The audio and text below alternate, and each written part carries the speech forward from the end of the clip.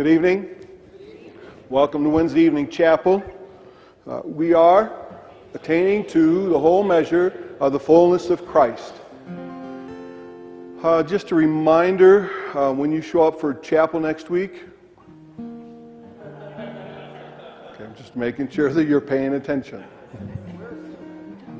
Turn the lights off because I won't be here. Looking forward to Reading and Research Week. All in favor, say aye. Yeah, me too. I think that's a unanimous vote. We are going to celebrate the Christ whose measure we are trying to attain this evening. We're going to sing some songs that I know you know, and then Dr. King is going to help us see him in new ways. So would you stand? I want us to sing this song.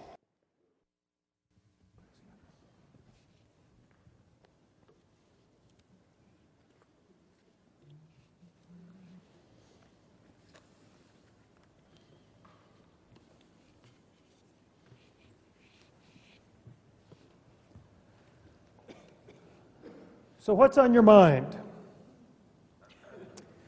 Reading and Research Week? Some assignments, maybe? Exegetical papers, I hope? Maybe some financial troubles. Taxes are coming due. Car problems. Maybe some relationships. Roommates, spouses, children. Maybe that unsafe neighborhood we live near. Local shootings we hear about in the paper. Those mean and rude neighbors. Our country in crisis, immorality, selfishness, terrorism. How much of our reality is overwhelmed by such stress and fear, anxiety, anger, depression, failure? Perhaps it's time for us to renew our vision. If you would stand with me, take your Bibles for the reading of God's Word, Revelation chapter 1.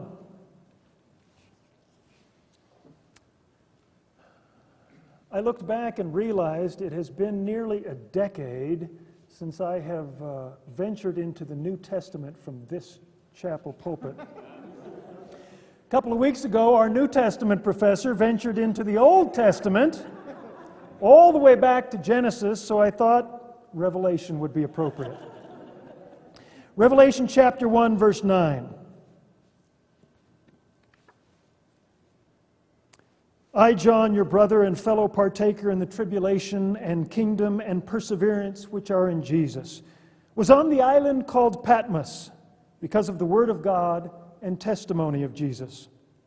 I was in the Spirit on the Lord's day, and I heard behind me a loud voice like the sound of a trumpet, saying, "Write in a book what you see, and send it to the 7 churches, to Ephesus, and to Smyrna, and to Pergamum, and Thyatira, and Sardis, to Philadelphia, and to Laodicea." And I turned to see the voice that was speaking with me. And having turned, I saw 7 golden lampstands, and in the midst of the lampstands, one like a son of man, clothed in a robe reaching to the feet, and girded across his breast with a golden girdle. And his head and his hair were white, like white wool, like snow, and his eyes were like a flame of fire. And his feet were like burnished bronze when it has been caused to glow in a furnace, and his voice was like the sound of many waters. And in his right hand he held 7 stars, and out of his mouth came a sharp 2-edged sword, and his face was like the sun shining in its strength. And when I saw him, I fell at his feet as a dead man. And he laid his right hand upon me, saying, "Do not be afraid. I am the first and the last, and the living one. I was dead, and behold, I am alive forevermore, and I have the keys of death and of Hades. Write therefore the things which you have seen, and the things which are, and the things which shall take place after these things." You may be seated.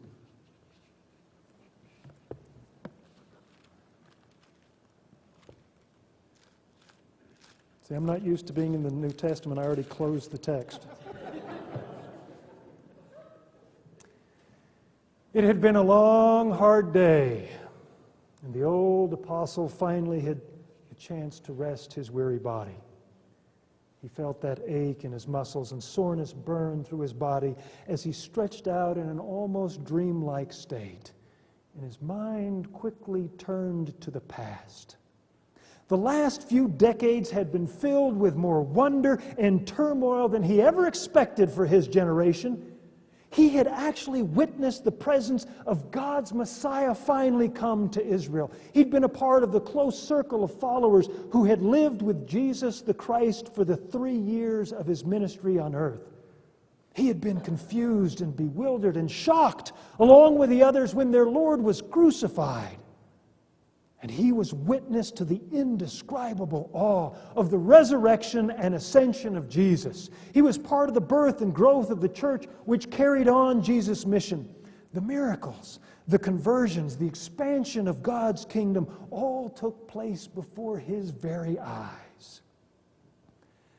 And he and the rest of the new Christian movement were anxiously awaiting Christ's return to call believers home to glory in heaven.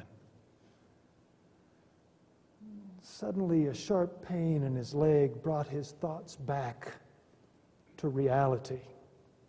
His glorious memories were all being threatened by the events of the present day. It seems everything had turned wrong. Persecution and oppression in various forms appeared to be destroying the church. Christians were losing faith and giving up the way of the gospel. The work of Christ appeared to be falling apart. Fear of the present reality struck the Apostle John full in the face. The vision of God's kingdom was fading from the eyes of believers everywhere. This imaginative description of a moment late in the life of the Apostle John reflects a genuine concern for the church. Loss of the vision of God's kingdom is a dangerous threat to the work of the Lord. The church was faced with that threat late in the first century, and in many ways the contemporary church is faced with a similar threat now in the 21st century. And as we seek to overcome this concern, it's helpful to recognize some of the reasons for this loss of vision. The crisis for the church at the end of the first century came in the form of persecution and oppression. By late in the first century, many of the apostles of Jesus had been killed as martyrs. John may have been the only one left of the original 12 when he was exiled on Patmos, a small island in the Mediterranean where criminals were forced to do hard labor in a rock quarry.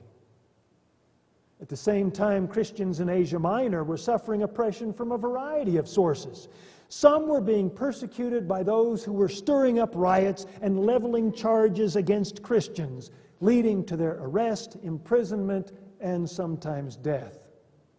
In addition, the Roman state viewed Christians with suspicion because of these violent disruptions of which they always seemed to be in the center. Further, the emperor himself was known for instigating persecution against Christians, and in fact, anyone who did not honor him. Domitian enforced emperor worship, demanding to be considered as a god, and refusal to comply was considered treason.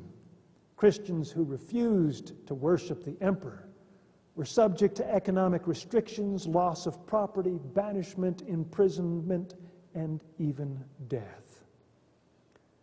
Domitian didn't just single out Christians. He was known for a general reign of terror stemming from a warped personality and excessive arrogance. Imagine such a fearsome ruler with a great sword by his side as a constant threat to your well-being. For the church, the result of this persecution was loss of the Christian vision. Pain, anxiety, and fear tended to occupy the minds of believers and exclude all other perceptions. The Christians of the late first century were losing hope and faith in God's glorious realm, which was supposed to be characterized by justice and righteousness and love. It's not hard to see a similar loss of vision in the church today. The circumstances are different than those of the first century, but the church is faced with a similar crisis. There are a number of reasons for the loss of vision in the contemporary church. Events in our modern society can be said to reflect a general reign of terror of their own. Modern times have witnessed 2 world wars and numerous regional atrocities related to war. Terrorism has replaced communism as this generation's looming threat, still overcast by the shadow of nuclear holocaust. Olivehurst, Thurston, Columbine, Youth with a Mission, New Life Church still echo in our hearts the unimaginable pain of the death of our young people and our neighbors.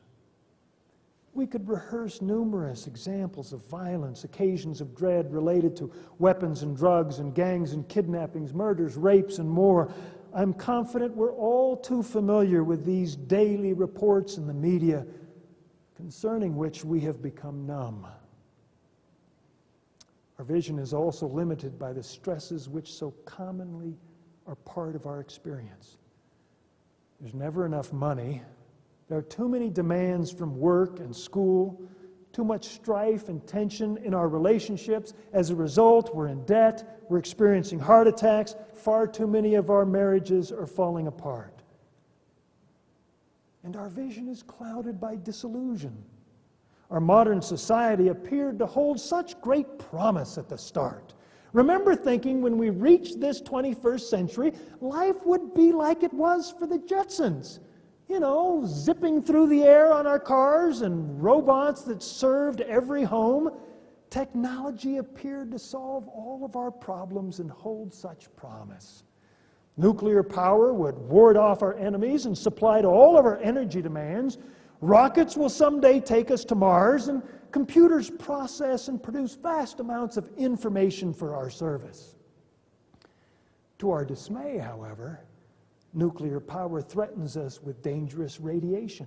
And in the hands of terrorists, it's a horrifying threat. A rocket ship sent to Mars not too many years ago was actually lost in space. And tell me honestly, how many times have you pulled out your hair by the roots because of computer malfunctions? Yes, consider these great advantages of our modern technology. You can actually have breakfast in London, lunch in Paris, and luggage in Denver.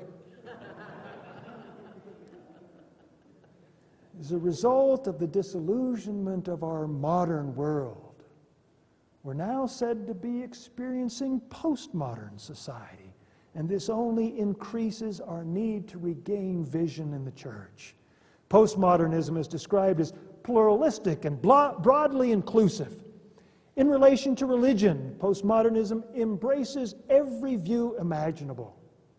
As a result, our country has experienced a resurgence of all kinds of beliefs and practices.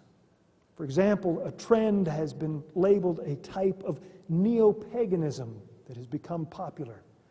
Not long ago, a news report from San Francisco told of a parent who was protesting to the school board because his elementary-age child had been taught basic rituals of witchcraft in the public classroom. People are searching for truth. They're open to everything, including paganism and Eastern mysticism, neo-Nazi practices, and much more. What could be seen as a great opportunity for the evangelistic mission of the church has become a source of confusion and frustration for the faithful. Violence, stress, disillusion, and confusion. Just a few examples of the difficulties which obstruct the vision of the church and its members in the 21st century. When overwhelmed with stress or pain, it's a human tendency to develop tunnel vision. We tend to see the world only in light of our problems, as if our turmoil defines the only reality that exists. We become paralyzed, and we withdraw into the private worlds we have created for our comfort in order to escape the frightening reality that surrounds us. The reality of life which the first century Christians experienced was strife coming from a community around them and the deadly threat of a powerful emperor with that threatening sword by his side. Likewise, reality today is defined by our afflictions and stresses and fears. Like the recipients of the revelation to John, we need to hear a word from God which will expand our vision. The church needs to expand its vision of reality. One of the ways in which God addresses this need is through the inspiration of a new vision communicated in the book of Revelation. I want to emphasize that the visions in the book of Revelation are not just intended for those at the end of time. These are images directed at every generation which needs to be reminded of the present reality of God's kingdom. Thus, the book of Revelation was just as significant, and perhaps more so, for the Christians of the first century as it is for the church today or the church at the end of times. Notice how the book is introduced. Verse 4 of chapter 1. John, to the 7 churches that are in Asia. Grace to you and peace from him who is, and who was, and who is to come, and from the 7 spirits who are before his throne. This is addressed as a communication to 7 churches in Asia Minor, not initially to churches in the 21st century. Thus, like the letters of the Apostle Paul, we're privileged to be reading someone else's inspired mail. Also note the words of verse 9 in chapter 1. I, John, your brother and fellow partaker in the tribulation and kingdom and perseverance which are in Jesus, was on the island called Patmos because of the word of God and the testimony of Jesus. John identifies himself as a fellow partaker in the tribulation. He was not referring here to some future end-time tribulation about which we argue whether the rapture will take place before, during, or after. Rather, he's referring to the persecution in the first century which he was experiencing firsthand on this island of Patmos. Thus, God's response presented to the early church from which we too may benefit through the gracious application of the Spirit is a response of a new vision. As I read the introduction of this vision one more time, keep in mind the character of a vision. Visions constitute communications intended to be seen. That's why this Greek word idou appears throughout the book of Revelation. This Greek particle is actually taken from an imperative form of the verb, which means to see. Thus, 26 times in the 21 chapters of Revelation, John writes the command, see, look. It's often translated in our English Bibles with the word behold. It's intended to cause the reader or the listener to look at what is being said. So consequently, as we often say of our children, Revelation is primarily intended to be seen, not heard. An illustration of this irony comes in verse 12 of the first chapter. I turned to see the voice that was speaking with me. We often become concerned when people talk about hearing voices. But here, John encourages us to see a voice. So as I read the text again, I want you to try to see it. I turned to see the voice that was speaking with me. And having turned, I saw 7 golden lampstands. And in the middle of the lampstands, one like a son of man, clothed in a robe reaching to the feet and girded across his breast with a golden girdle. And his head and his hair were white, like white wool, like snow. And his eyes were like a flame of fire. And his feet were like burnished bronze when it's been caused to glow in a furnace. And his voice was like the sound of many waters. And in his right hand he held 7 stars. And out of his mouth came a sharp 2-edged sword, and his face was like the sun shining in its strength. When I saw him, I fell at his feet as a dead man. And he laid his right hand upon me, saying, "Do not be afraid. I am the first and the last. I am the living one. I was dead, and behold, I am alive forevermore, and I have the keys of death and of Hades." Allow the vision to have its impact on your mind and heart. Imagine a being dressed in a full robe with a golden sash, with eyes flaming with fire, feet glowing as from a furnace, voice like a mighty ocean, and a large sword between his teeth. This being is so large that he holds 7 stars from the galaxies in his right hand. His face shines like the sun, blinding your eyes. It's no wonder John passed out as if a dead man. Through the communication of this image, John was to expand the vision of reality for the first century church. The people of the early church were surrounded by fear and oppression. The reality that they saw was an emperor who threatened their lives and neighbors who persecuted them. The vision which John received from the Lord, however, testified to a greater reality that also existed in that day. John's inspired words infused the church with a picture of a greater truth than the pain which surrounded them. As the vision sunk deep into the lives of early believers, they were to gain new strength and inspiration. Why should they fear a tiny human emperor with a sword by his side when they served an omnipresent God who holds a 2-edged sword in his mouth, stars in his hand, and flames of fire in his eyes?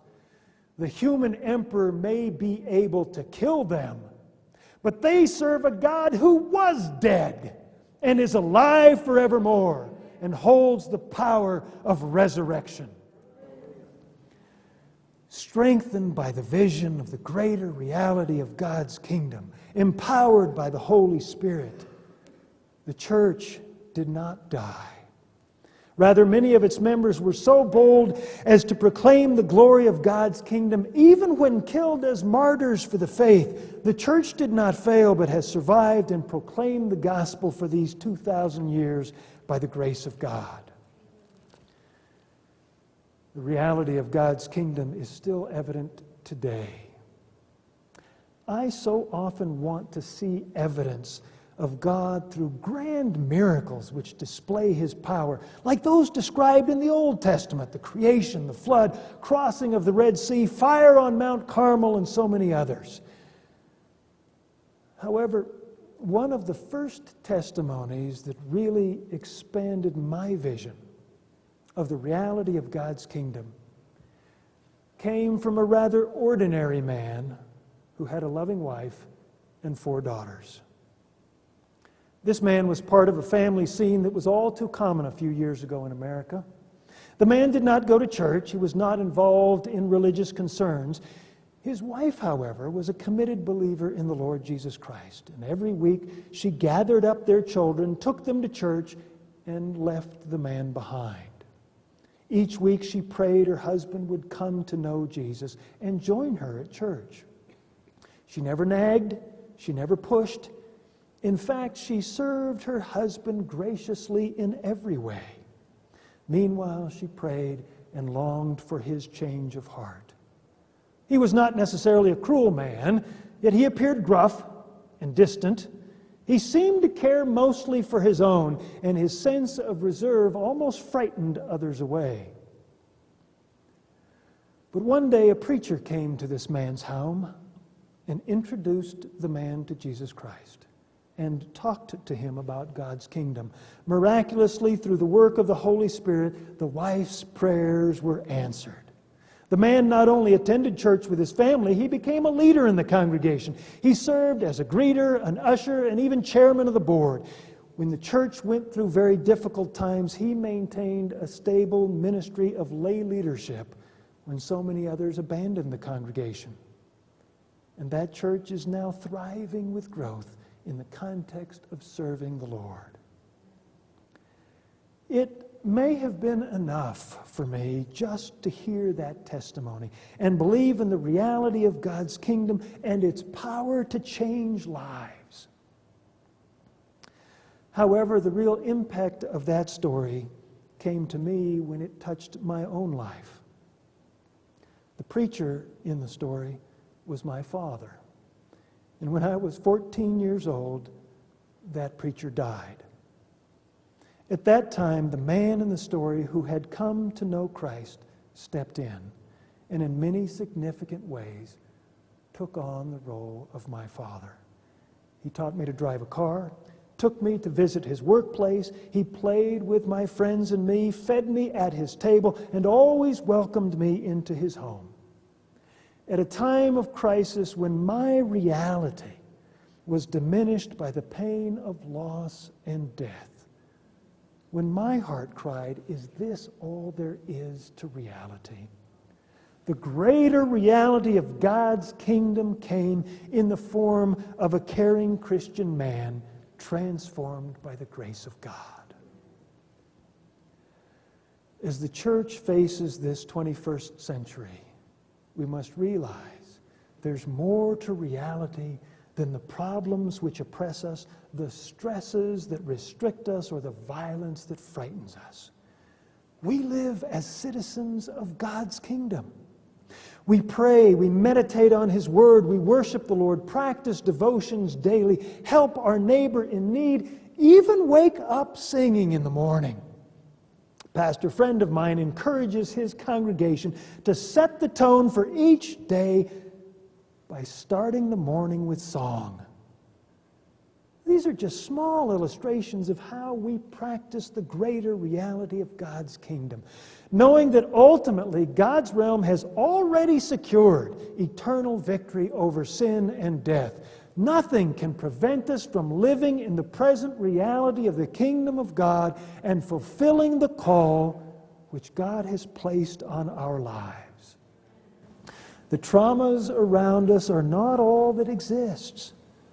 God's kingdom is real in the world today, now, in the present. We must expand our vision and see this greater reality and truth of God. That's the exhortation that comes from the book of Revelation. Let's grasp it. Let it sink into our hearts. Most of all, let's practice its existence. Be inspired. Be encouraged. Serve the Lord without fear or despair, for God's kingdom is real, and it's greater than any concern in the universe.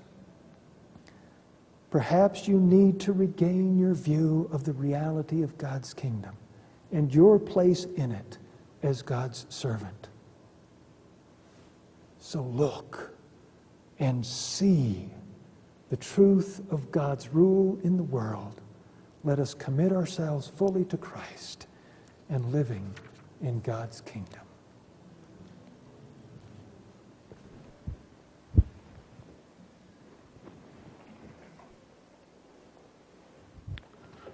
The song we're going to sing is a prayer. It's a prayer to help us make that vision clear. So would you stand and let's sing together.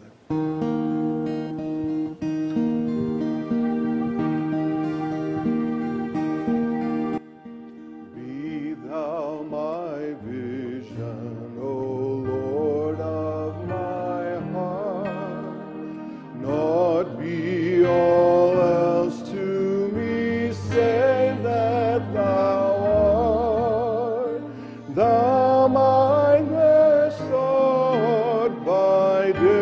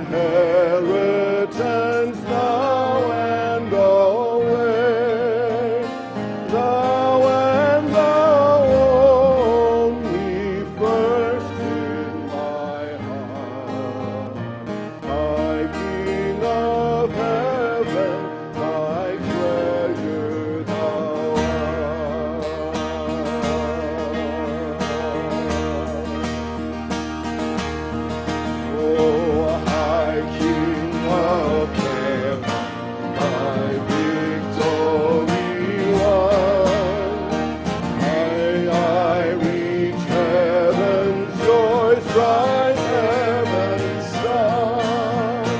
Heart of mine, own heart, whatever befall, still be my vision, O ruler of all. Heart of my own heart, heart of my own heart, whatever befall, still be my vision, O ruler of all.